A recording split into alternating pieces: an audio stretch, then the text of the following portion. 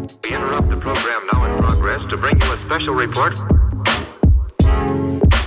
Here are the highlights this morning's news. From the WPGU News Desk, here's today's headlines on WPGU 1071, Champaign's Alternative.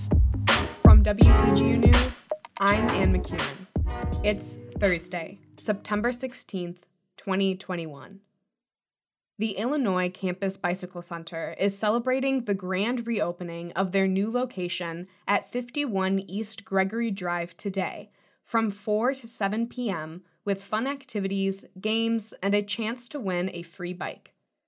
The U of I Police Department plans to join in on the celebration with a special escorted ride around the block at 5 p.m.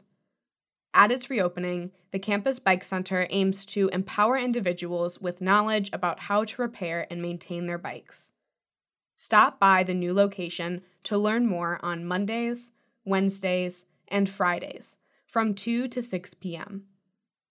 Yesterday was the final day for University of Illinois students, faculty, and staff to get their first dose of the COVID-19 vaccine if they were not already fully vaccinated prior to returning to campus.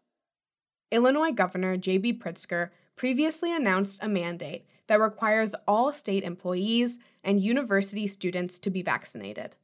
The university continues to allow those with medical or religious exemptions to forego vaccine requirements.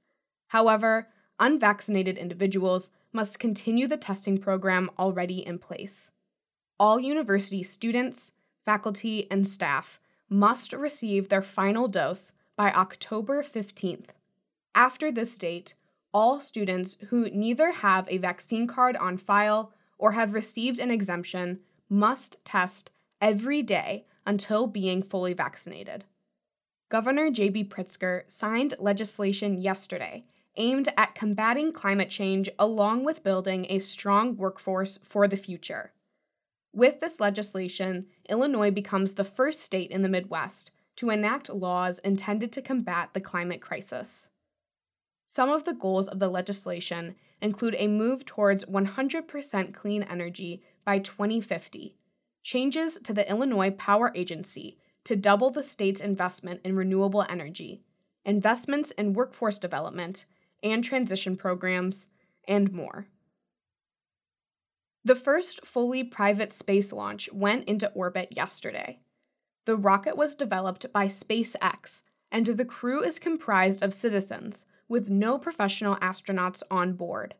The mission, Inspiration 4, is a 3-day mission and is a charity initiative for St. Jude Children's Research Hospital. The crew is also making history, with Haley Arsenault being the first person with a prosthetic in space.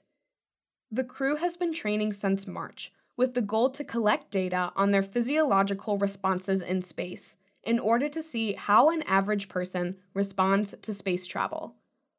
CEO Elon Musk believes that this will open the door for space tourism, which is currently reserved for the most wealthy. Tomorrow sees the return of in-person performances for the Elnora Guitar Festival. The festival's performances run Friday and Saturday at the Krannert Center for the Performing Arts. The lineup includes artists such as Ben Harper, Katie Pruitt, and Joan Jett and the Blackhearts. Tickets are only sold online and will not be sold over the phone or at the ticket desk. For safety, attendees will be required to wear face coverings and follow all other University of Illinois COVID-19 protocols. For more information about the lineup or purchasing tickets, visit cranartcenter.com/Elnora. Contributing reporting for this newscast was provided by Megan Vichens, Jackson Janes, Emily Crawford, Josie Alameda, and Owen Henderson. Our regional editor is Josie Almeida. Our political editor is Jane Knight. And our arts and entertainment editor is Mac Dudley. Our news director is Emily Crawford, and Justin Malone is our news director. From WPGU News, I'm Ann McEwen.